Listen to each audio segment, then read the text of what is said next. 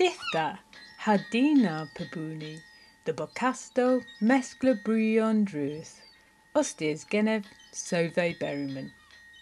Hello and welcome everyone to the MESKLA Brewyon Drudh podcasts, hosted by me, Sove Berryman.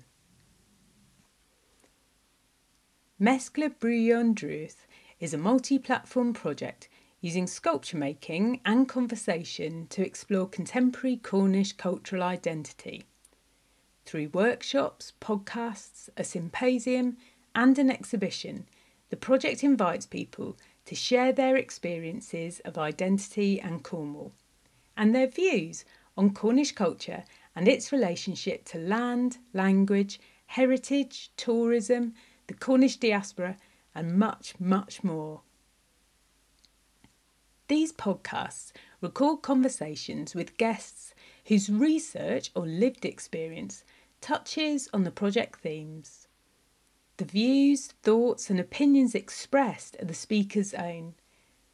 All conversations are carried out with a spirit of generosity and openness, creating space for the discussions to twist and turn.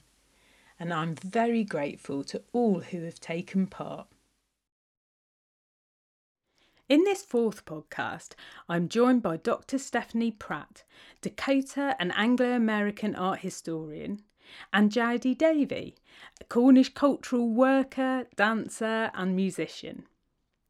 Stephanie is a member of the Dakota Nation and became the first cultural ambassador for her tribal council at the Crow Creek Dakota Reservation in South Dakota, USA in 2015.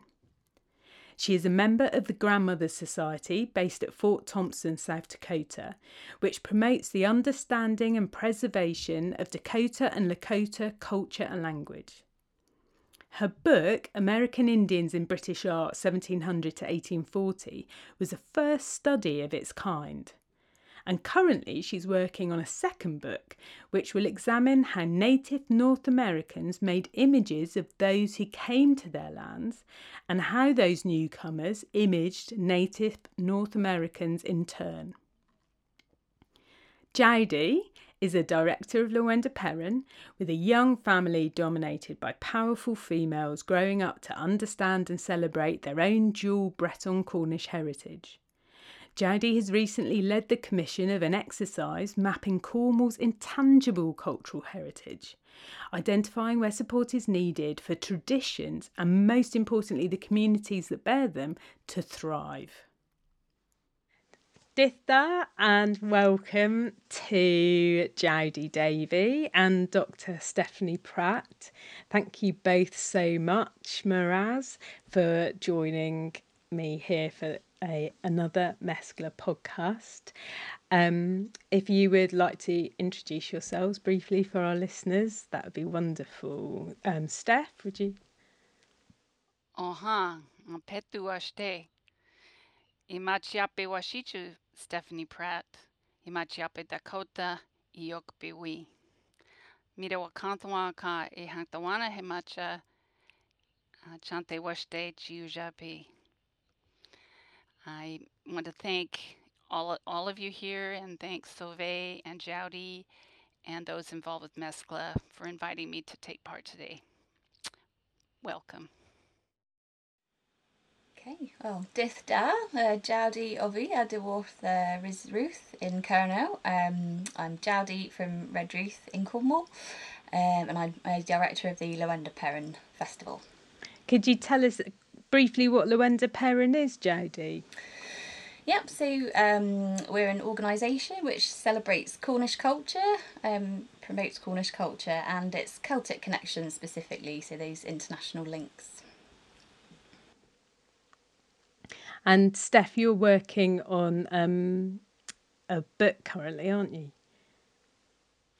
Yes, I've in collaboration with a co-author, an anthropologist, Dr. Max Karachi, and we're going to be looking at Native American counters, in other words, images made when Indigenous people in North America encountered newcomers and what the newcomers made of the Native people they saw. So it's a book that looks both ways through the encounter. And I just wanted to say I'm from the Dakota Nation, and I was from Band 1 and 6 of the Oceti Sakowee. That's the bigger group of people that are the Dakota, Lakota, and Nakota peoples. So that's where I come from. My ancestry on my father's side. Thank you both for joining me. I've spoken with both of you about cultural identity and land and the what I'd framed as fractured cultures. And when I started talking about that, I wasn't sure if others identified with that sort of phrase. And then through the project in Plymouth, the Mayflower 400 project, I was able to be introduced to Steph. And it seemed very apparent to me that some of what you were speaking about there was connected to this notion of fractured cultures, and cultures that are fractured by others. Yes, I think. Do you want me to sort of go into that, or okay? Yeah, that would be wonderful. Well, I think that this idea came through discussions with elders in my community, and that the understanding that when invasion happened and the invader people came to North America, that this set a sort of chain reaction event among all the peoples that caused disruptions, dislocation, diaspora. And so, even from the very beginning, through contact with others and their diseases and other disruptions, the imbalances of power, this created what you could call a fracture zone. Some historians have talked about this, a kind of contact zone where things were not as they were before. So in pieces, and that those left were putting those pieces back together even as early as the 17th century, and the things that were happening on the ground in North America. So that's my sort of historical understanding of it. And it seems that, well, something about perhaps putting pieces together is that then that opens up potential for overlaps and gaps, where I think about a sort of broken piece of crockery and there might be a small aspect that can't be found and is maybe found later and then kind of glued back in. Yeah, I think that there were enough memories and enough continuity over, let's say, the last 300 years that have allowed many peoples to reclaim and to reassert their indigenous sovereignties, their indigenous histories and memories. And this is particularly important in the political climate of North America, United States, because you have to establish your nation's presence in a certain area. So for some of the East Coast peoples, this was a real debate, and they had to fight for their what you call federal recognition of their tribes. And this is still going on even today, the fight for indigenous recognition.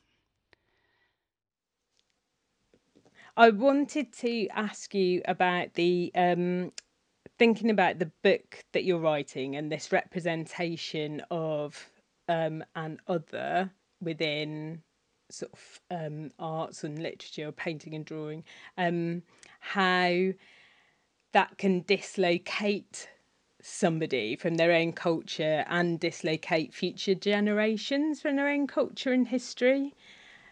Could you say any more about that, Steph? I think in the case of my research that there was an early conception of who the Indigenous Americans were, and this came partly from sort of a what do you call it? Thinking before. In other words, already European mentality, if you like, was forming around what is Europe. So already before Columbus sailed and others, there was a concept: who are Europeans? And so they're forming that at the same time as they're contacting people that they now want to see as other. And so I think they then construct what they were already looking for. So here are people that have darker hair, they have a little darker skin, they are look unclothed to a Renaissance European because they have none of the fabulous hierarchical dressing that, say, an Elizabethan at court would understand. So they're naked according to the way they were described and living differently. And of course, there were so many legends about the people to the west of Europe. There were all these legends in European history, even going back, very, very old legends about St. Brendan's Isle and all kinds of fantastic things.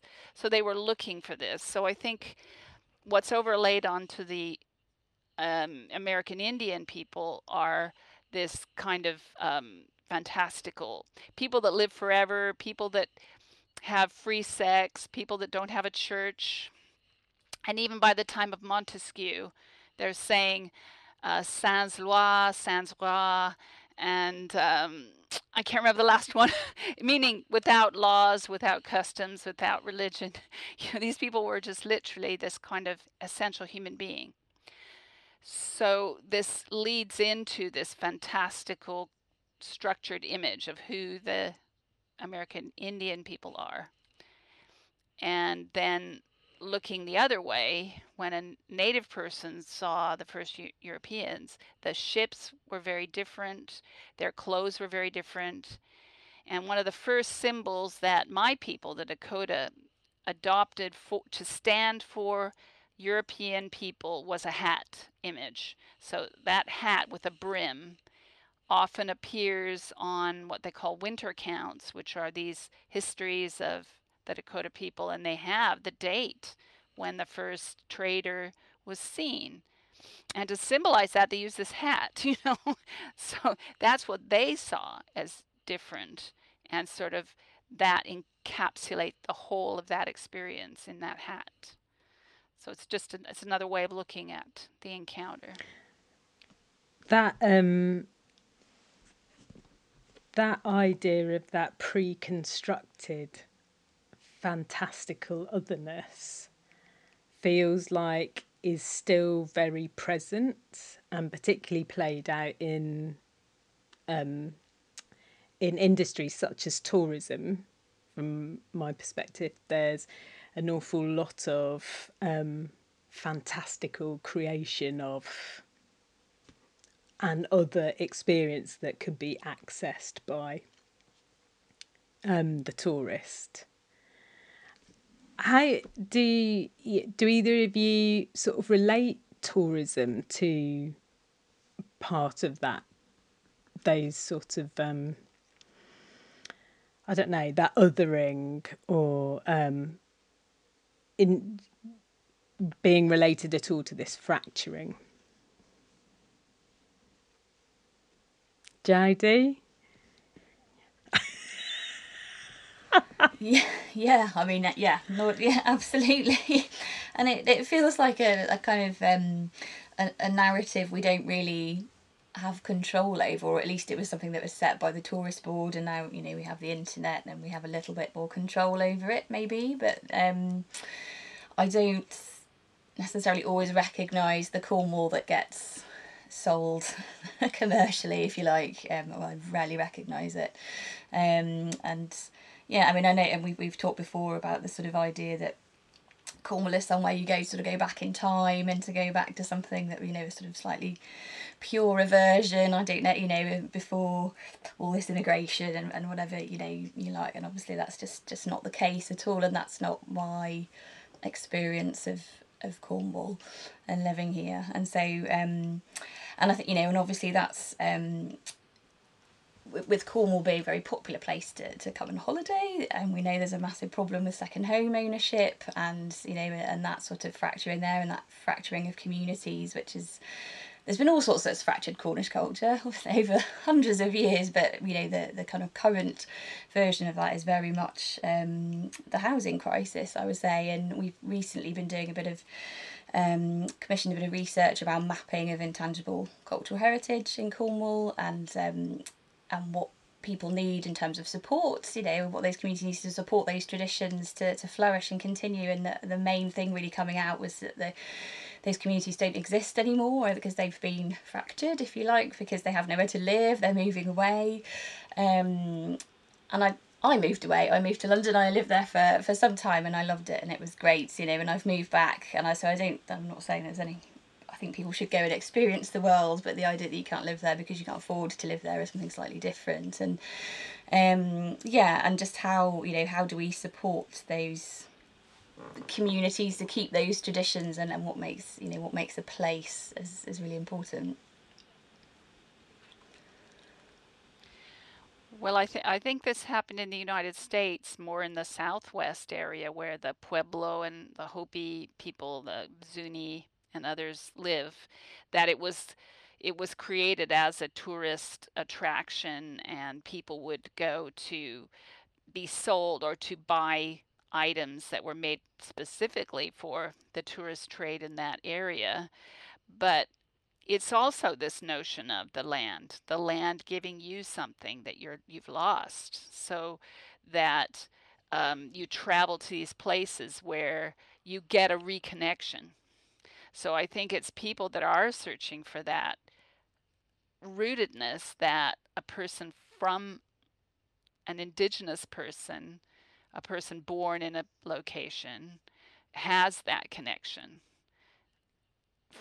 either through history, memory, or just existential living, living in a site for a long time that gives you that connection. But these people coming from elsewhere don't seem to have that with their own location. And so they're searching for that. At least that's the way I would see that. But, I'm one of those people too, because I'm not from Devon and I've come here, but I now see so much more after 30 years. And I think it takes almost that long to have a deep relationship with somewhere, because you have to see everything changing and moving, and and forming that relationship. That's interesting there about about the time that it takes, and that searching for a reconnection, perhaps, if that's not present where an individual sort of calls home or usually resides, and does. I mean, most tourist excursions are fairly sort of short in time, and but it's interesting to think about that from the perspective of wanting to reconnect somehow with land, or create a space of time, or and there's something there about like we were chatting a bit earlier around, like, climate change and learning to live with climate change and indigenous approaches to land, and we were talking about place thought. Steph, could you just sort of introduce that idea a moment, please? Yes, this is something I've run across recently in the work of Vanessa Watts and others. An idea that when we talk about nature in our, let's say, in our more academic, usual European Western thinking, it's us versus nature, or us in control of nature, or that we are essentially different entities. And I think when we think of place thought, we're giving back to the land and the non-human beings an agency, a voice, and an activity within that dynamic. So it's not just us v nature, it's nature and us in an active compliance with each other, so that it's one of the Yeah, players, that shall it we really say, does.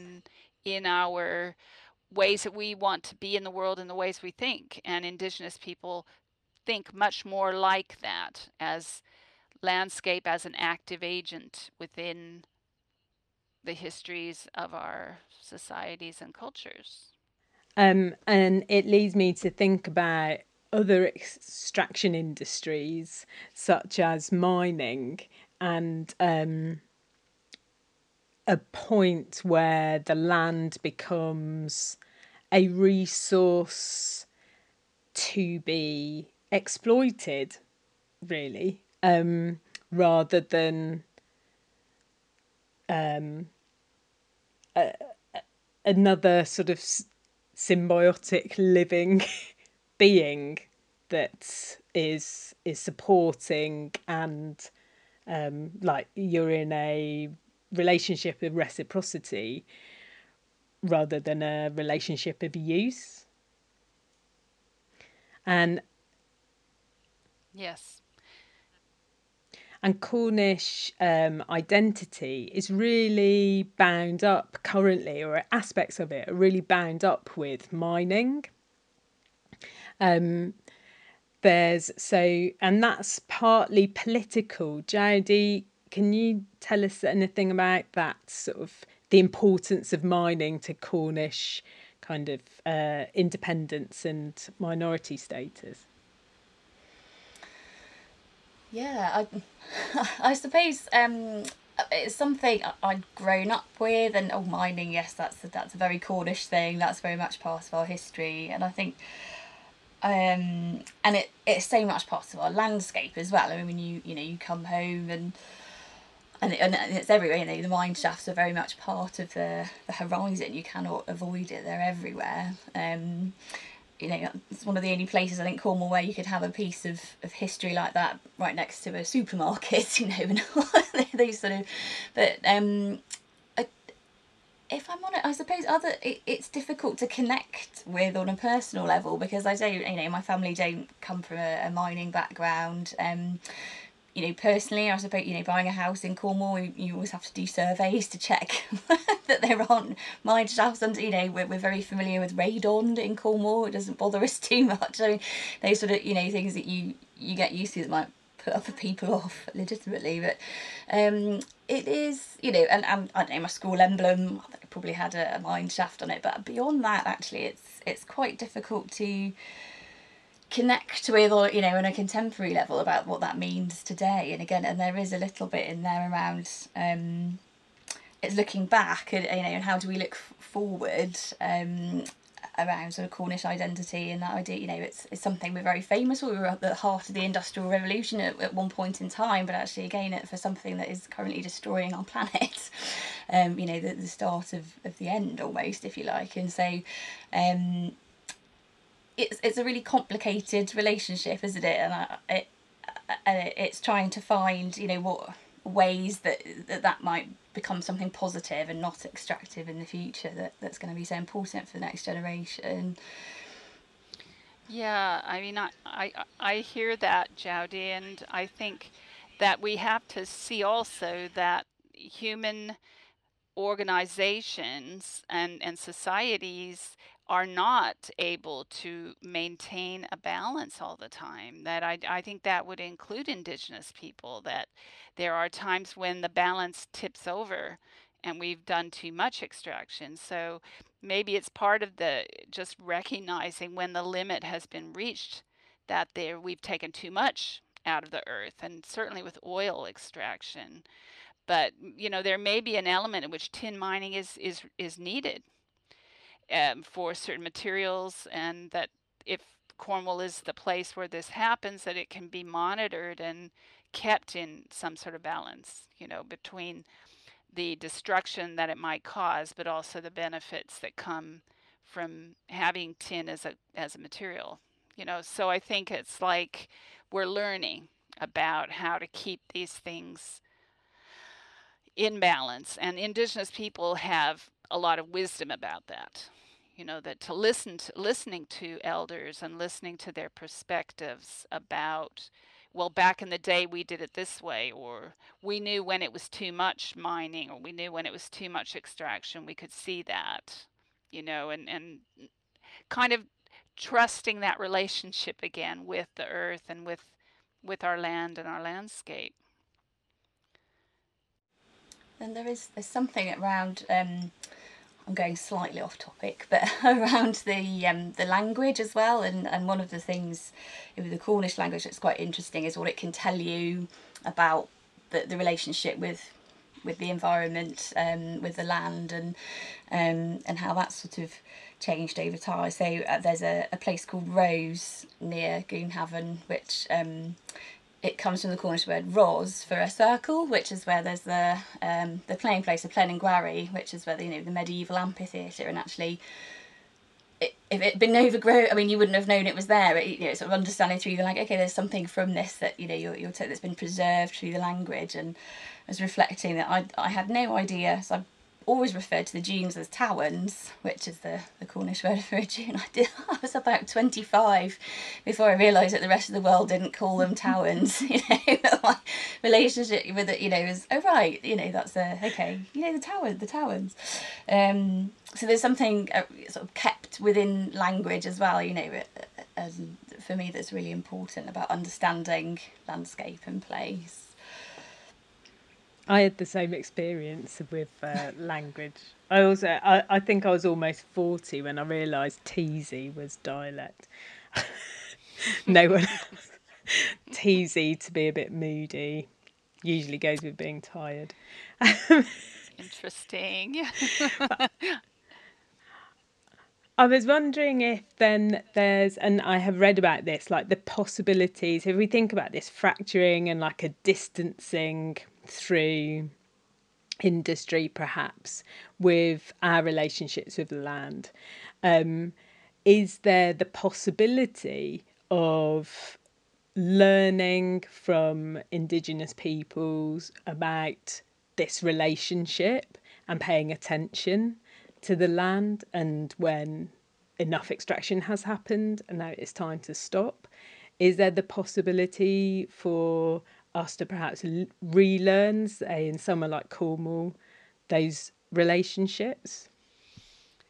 Yeah, I think it means pointing the finger at oneself, I suppose, and saying, what are my descendants going to think about me when it comes their turn to take over and make decisions and become the next generation? And we do have a notion called the seven generations in my people in Dakota.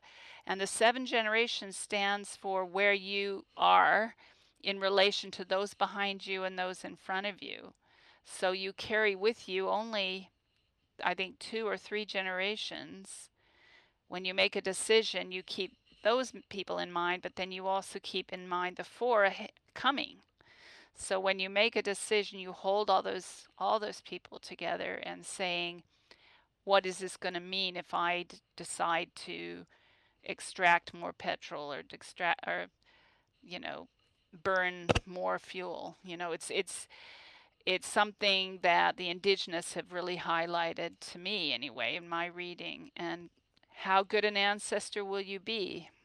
That's a question a book asks recently, which I just picked up.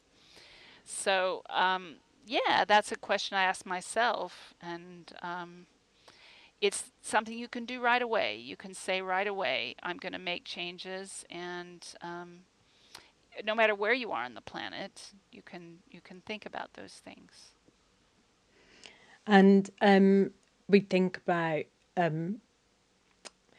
like our ancestors then as well in relation to that, and the history of Cornish people, the Cornish diaspora, Cornish miners travelling around the world, being part of that extraction in other lands, a part of that fracturing of cultures and that colonial programme. And I always feel very strongly that there's a real importance to make reparations for that, but also right here in the place, which I think chimes with what you're saying about how good an ancestor will I be? What can I do here and now to honour, acknowledge those pasts and honour those peoples affected, but also honour this moment now and the opportunity we have here now to do something different. Yes, that's the message, I think, that what that question raises. Yeah. Do you see that sort of being played out or part of the current activities within like Cornish cultural heritage circles or Cornish cultural circles, Jodie?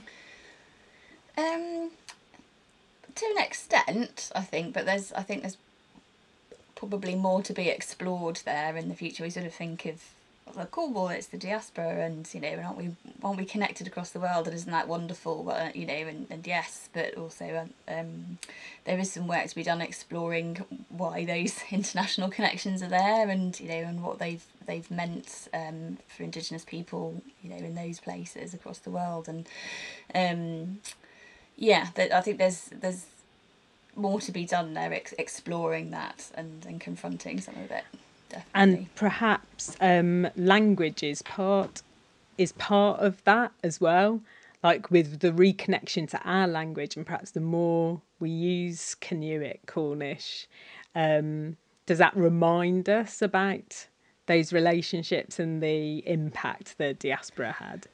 Yeah, I think so. It's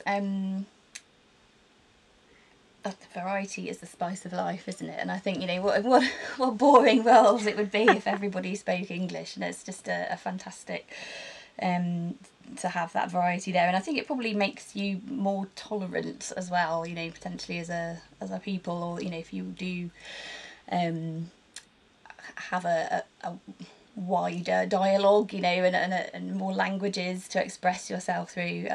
I certainly think for me, I've been lucky enough to grow up and that wasn't through my schooling, unfortunately. The system, by virtue of my family and my parents, really immersed in Cornish culture, I'd like to think has made me actually very open and welcoming of other cultures, very accepting and tolerant, just because I feel quite safe in my own identity. And so I think possibly more of that generally in Cornwall might help, with those difficult conversations about tolerance more widely. Yeah, I know what you mean. The identity is not something you can necessarily see on people's faces or in their physique. It's in your blood and your bones and your memories and your knowledge. And so speaking the language is just so important, I think. It's absolutely the place of reconnection, to be able to name things and start to tell the stories of the place. Those place thoughts are still there in Cornwall. So that is that reclaiming and reasserting of the sovereignty of the people there that has been so important for North American Indigenous people, and probably South American. That kind of renaming of mountains now, they're renaming rivers after Indigenous names. And this really is such a marvelous decision to do that. It's happening in Wales, isn't it? I think they're talking about going back to a Welsh name for Snowdon. It just, beautiful, really interesting and good. Yeah. Yeah, I welcome that very much. Yeah. It's something that feels like it's been relatively slow in Cornwall, but we are seeing sort of rolling out of bilingual place names and road names, and increasingly bilingual signage for public buildings and in public spaces. I think as that confidence grows, it signals to those here and others like this is what this place is, and we can have confidence in that. It also, I think, on an individual level, helps to give one a bit more confidence to kind of claim that space as well and say, I am Cornish and I'm going to use these words now. Yeah, I think that's been quite an interesting the sort of the use of the Cornish language has almost in itself been a little bit divisive, and that, you know, how Cornish are you? Well, can you speak Cornish? Can you know? It sort of becomes this level and slightly, well, very unhealthy, if you ask me, kind of marker of how Cornish or North a person is. It's divisive, and I think, you know, that's reflecting on MESKLA as a project, you know, where that's really interesting, because actually Cornishness is a whole host of different things, of which one is the language, you know, and we can. I'd like to see a place where we can all sign up to that, you know, and sort of understand what it means in its wider sort of, you know, again, there are those people that feel very Cornish but have no connection to the language whatsoever, and you know, it's all part of the mix, I think, and yeah, stepping away from something that, you know, that makes it inclusive rather than divisive, I think is really important as well. Well, I think there was almost a determined effort to repress indigenous languages. I mean, there certainly was in North America. It was almost a governmental policy to take children away from their parents and make them into what you might call U.S. citizens, or take the Indian and save the man was the great slogan that the Indian boarding schools said. And I don't know how it was here, but I heard recently a Welsh person telling me about their family being struck. I mean, physically, um, what do they call it? Capital punishment, hurt because they spoke their language in school. And that was within modern history, that was going on. So I think this was a determined effort to um, I don't know, almost manufacture everybody to be the same, like you say, like we'll all be good consumers or we'll all be compliant some way, and I think the language is such a defiance, because it's saying, I'm not having your ideas and your concepts. I want my own formed from the way I was taught by my family, my ancestors, my surroundings, that is a very political act to do such a thing. So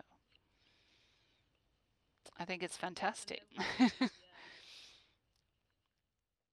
I wanted to touch on in this around language and people's comfort around words that are unfamiliar to them, or perhaps phrases or ways of speaking or being that are unfamiliar. And is there something within this about people wanting to not feel uncomfortable? Like, is that somewhere within, I don't want to say that's necessarily somewhere within all colonialism, but some actions around suppression or repression? We're only going to speak this because then we all understand it, which doesn't actually open up the conversation of how comfortable or how much people understand something or how comfortable people feel speaking that language, and of course doesn't take into account any sort of anything around neurodivergence or disability. Or I feel like it's quite an English thing, if I may say, but there are plenty of countries around the world that bilingual, trilingual, goodness, where it's really, really common to speak 6, 8 different languages, and that's normal. And I think there are words that you use to express something that don't exist in a certain language, that you need to express yourself, and it comes out in a different way. So I think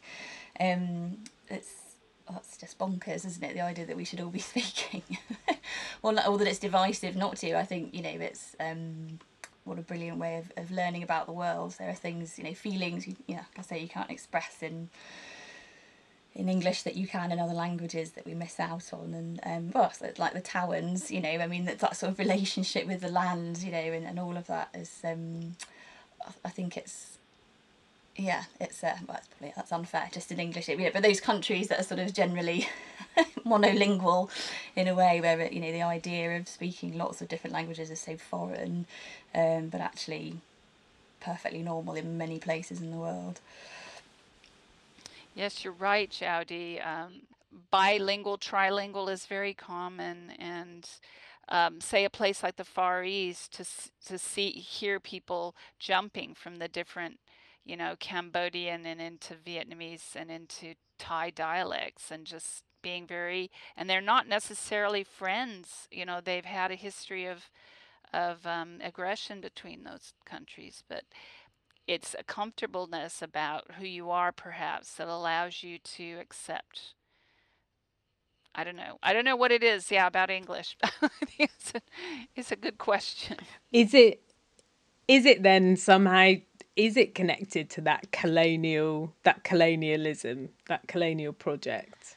Well, I can't help thinking that historically, at least, that seriously, that it was an administrative nightmare. I can imagine to have so many overseas territories, so much to administer and maintain, and to have a kind of consistency about your documentation and who could read the treaties.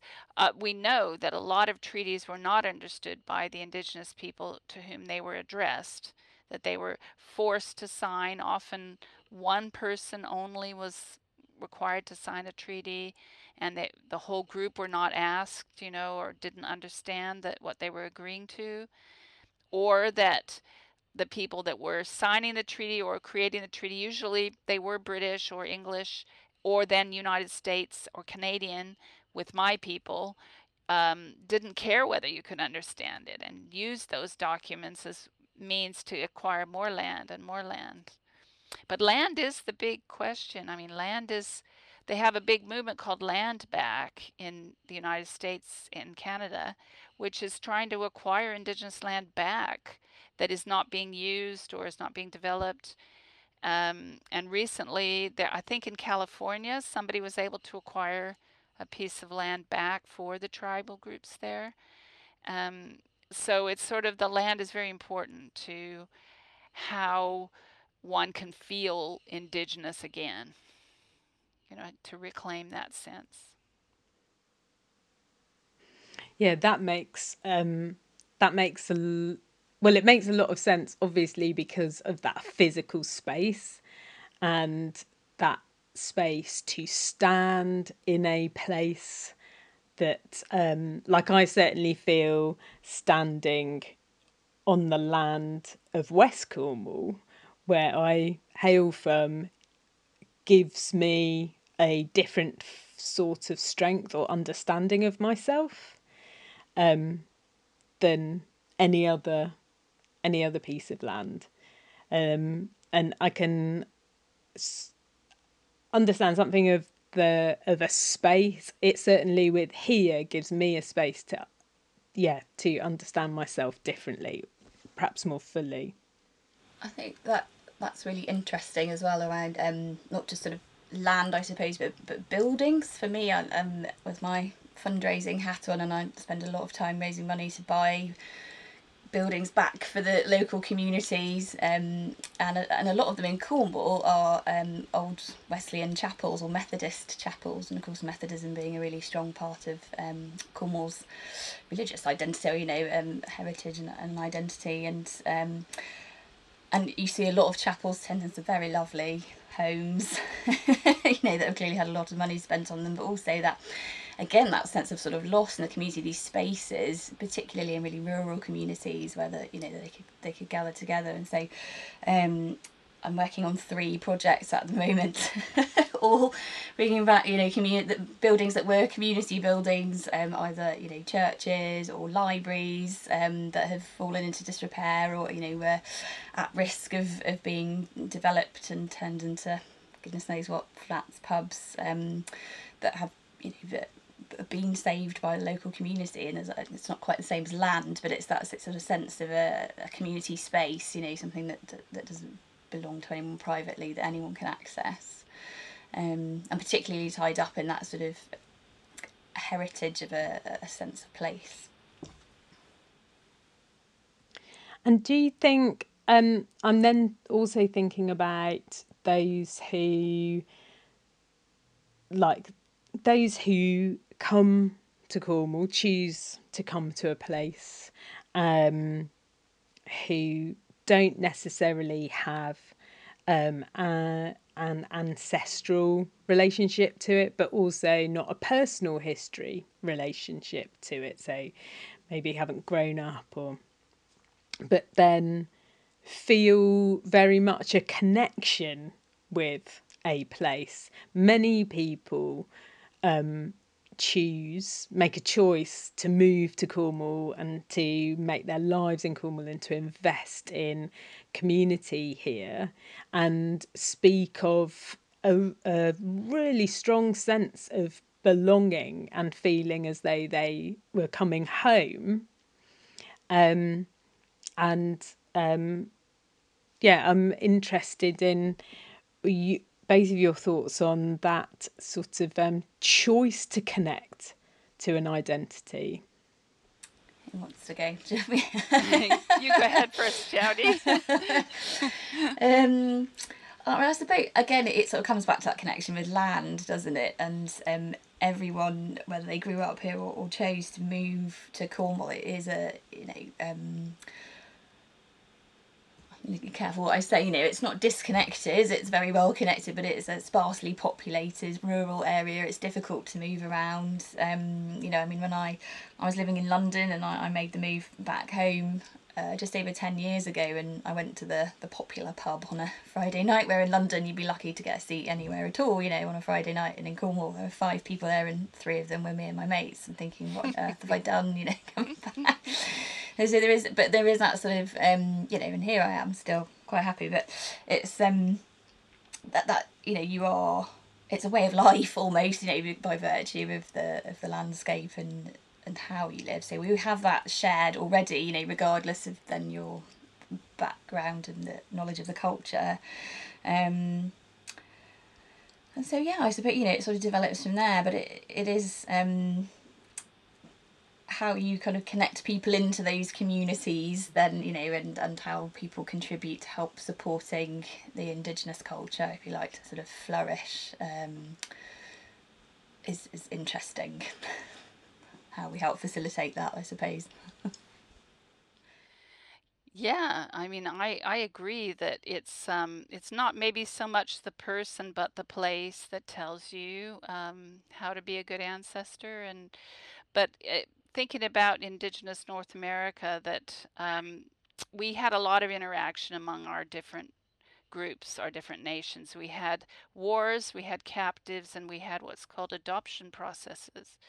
So if someone was taken, say, through war or captivity, they could become a member of another group, another tribe, and they would be adopted officially into that group and would be given maybe even a new name, and had to learn the new ways to be in that place and to be a good person in the society. So it was kind of, in a way, it was kind of a controlled society, in saying that these are the requirements here in this land, in this place. You acknowledge these ancestors and honor these practices.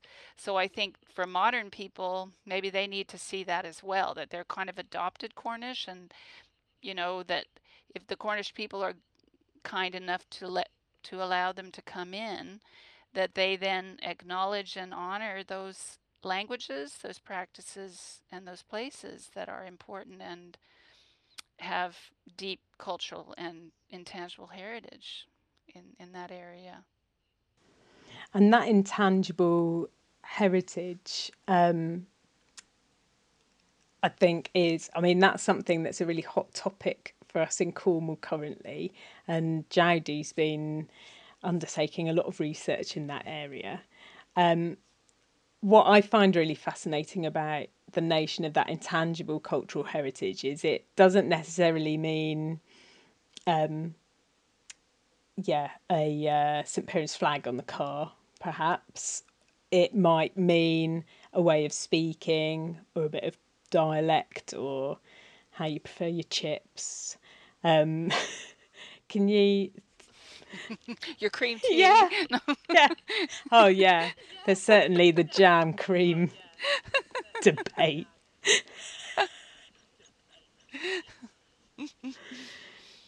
Jowdy, could you tell us a bit about that identification of intangible cultural heritage?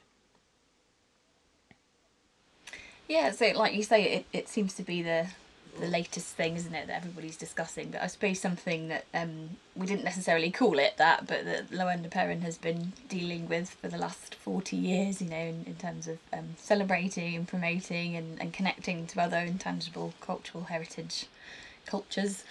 And I mean, it is by virtue of the fact that, you know, it's intangible. It is animated by the communities that own it, you know, and that it has to have people in order to live effectively. You know, you can't put it in a box, and or if you do, it belongs in a museum. And it's constantly evolving, you know, and there's all sorts of really interesting hot debates over how much intervention you have, you know, around, because we are dealing with fragments, and you know, the language itself, we don't know how it sounded because we don't have any recordings of it. You know, there are some liberties, if you like, that you have to take to sort of recapture some of that heritage, but it's still important for understanding a place and community cohesion. And it's particularly when it's fragmented, it's quite delicate, you know, and how we sort of bring that back to life. But it has to be owned by those communities, I think, and which sort of comes full circle back to the issue of, you know, if those communities start to be fragmented by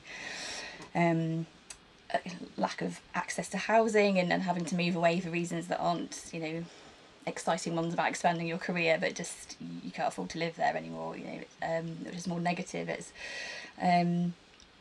It has a massive impact, and it causes really bad feeling, you know, and we start sort of, it's not just fragmented cultures, it's fragmented communities, you know, across Cornwall, but across, you know, the UK actually. And so, yes, I've gone off topic a little bit there, but in terms of intangible heritage, yeah, it is, you know, it has to be lived and breathed. I think that's what's really important about it. And can it be something, is it recognised as something that might even be a way of being or turns of phrase or?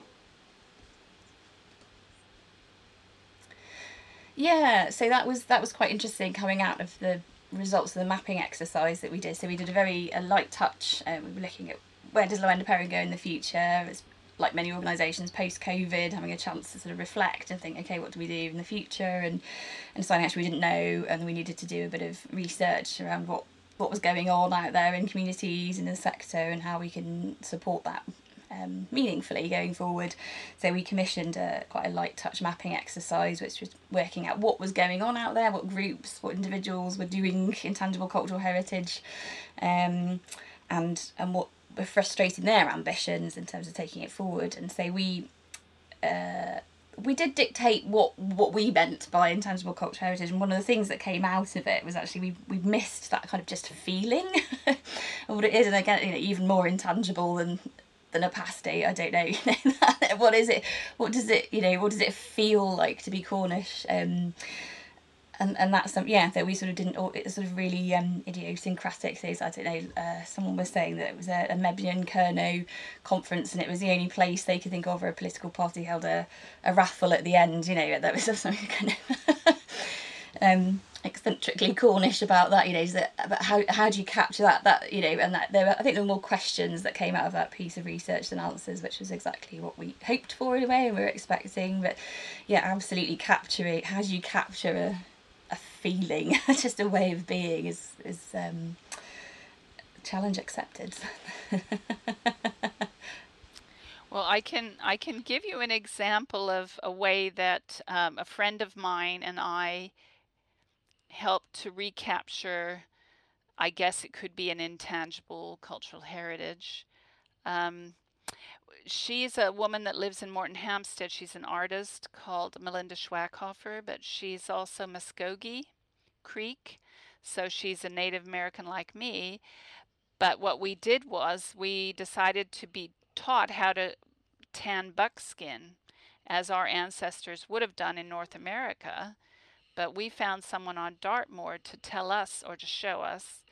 So in that process of actually taking a hide from an animal who'd given its life, we were going to create something very useful and something beautiful out of the death of that animal. So we were scraping that. And in that process, we felt we found mussels that we kind of already knew about, that our ancestors had, which is this action of scraping. And it's all women that do this work in Indigenous. So we were talking and laughing and saying, this is, we're in our ancestors' footsteps, you know, and we're in that place. But it was nothing about the land so much as the activity of doing that. So I think it's something, it is very nuanced, and but the feeling was what touched us, that we felt Indigenous as we were doing this hide tanning on Dartmoor. So it can come in the most unexpected places, is what I'm saying. And that I think a thing that seems to come across to me more and more is that there's no specific expectation of what that feeling needs to be, or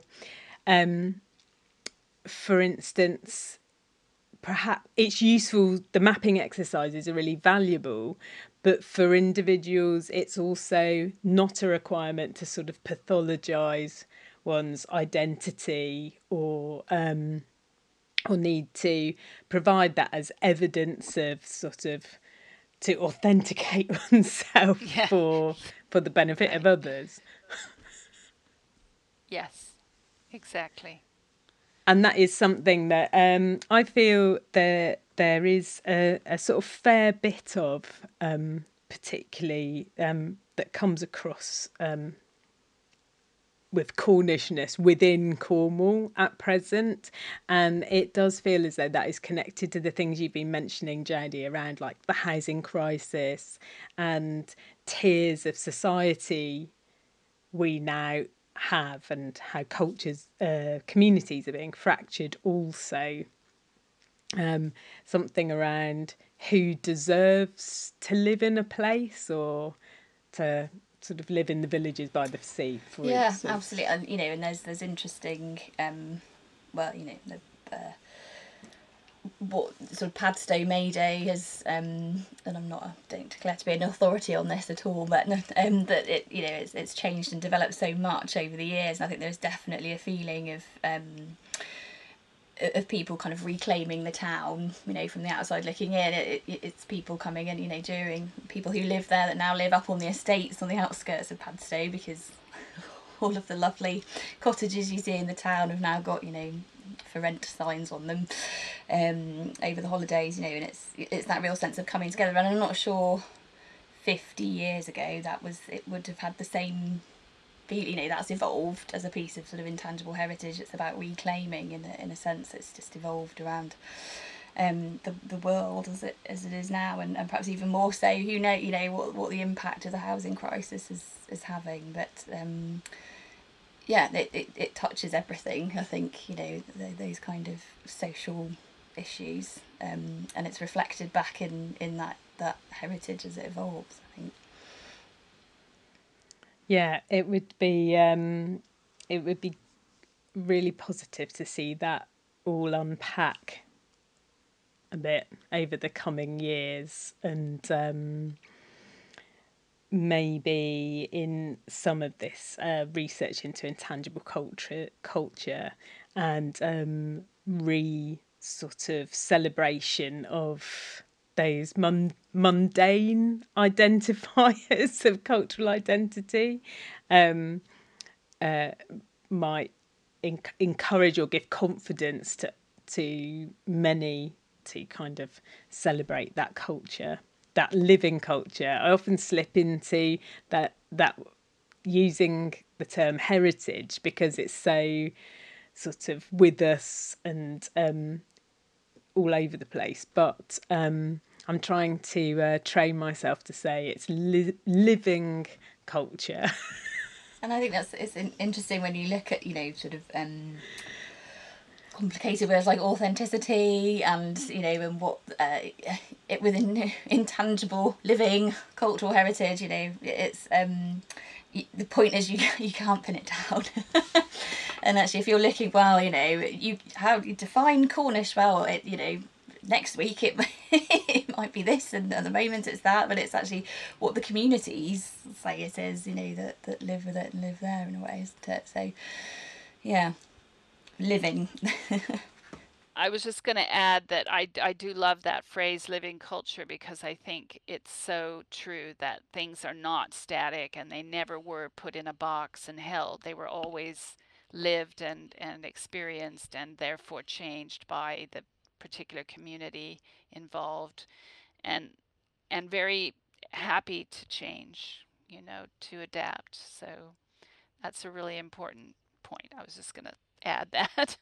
It feels like there's something in this again that is around just a general sort of societal shift or approach shift, the way we view things. So it doesn't need to be, or certainly oughtn't to be viewed in a kind of linear, it is this and then it is this sort of way, and this is the definition, so we all know.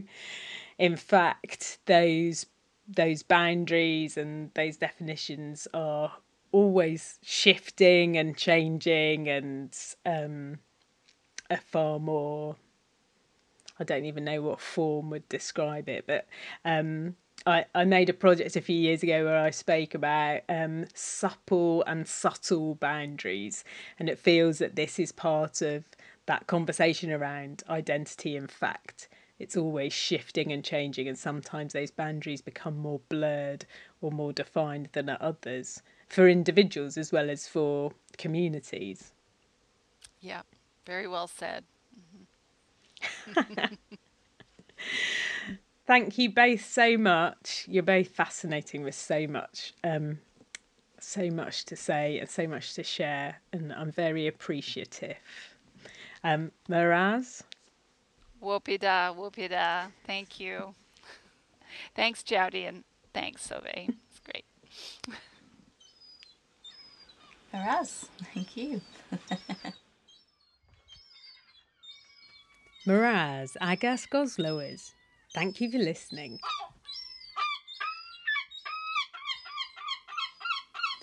Further episodes of the MESKLA Brewyon Drudh podcast can be found on my website, soveberryman.co.uk. That's SOVAYYBERRIMAN.co.uk, where you'll also find guest biographies and a resource page of links to further reading on the topics discussed. If you feel inspired to join the MESKLA conversation about contemporary Cornish cultural identity, please get in touch with me, Sove Berryman, via my website or social media. You'll find MESKLA Brewyon Drudh on Facebook, Instagram and Twitter. The MESKLA Brewyon Drudh podcast and project has been made possible due to a wealth of in-kind help and support from many parties, including the Wenda Perrin Festival, Gorseth Kerno, Cornwall Council's Cornish Language Office, Coethisan Yaeth Canuic, Crescent Kerno, Cornwall Neighbourhoods for Change and Falmouth University Falmouth Campus. The project has been supported using public funding by the National Lottery through Arts Council England, and further funding has been gratefully received from Historic England by Redruth Unlimited. Agas Termin, Agas Quellas. Thank you for your time. See you later.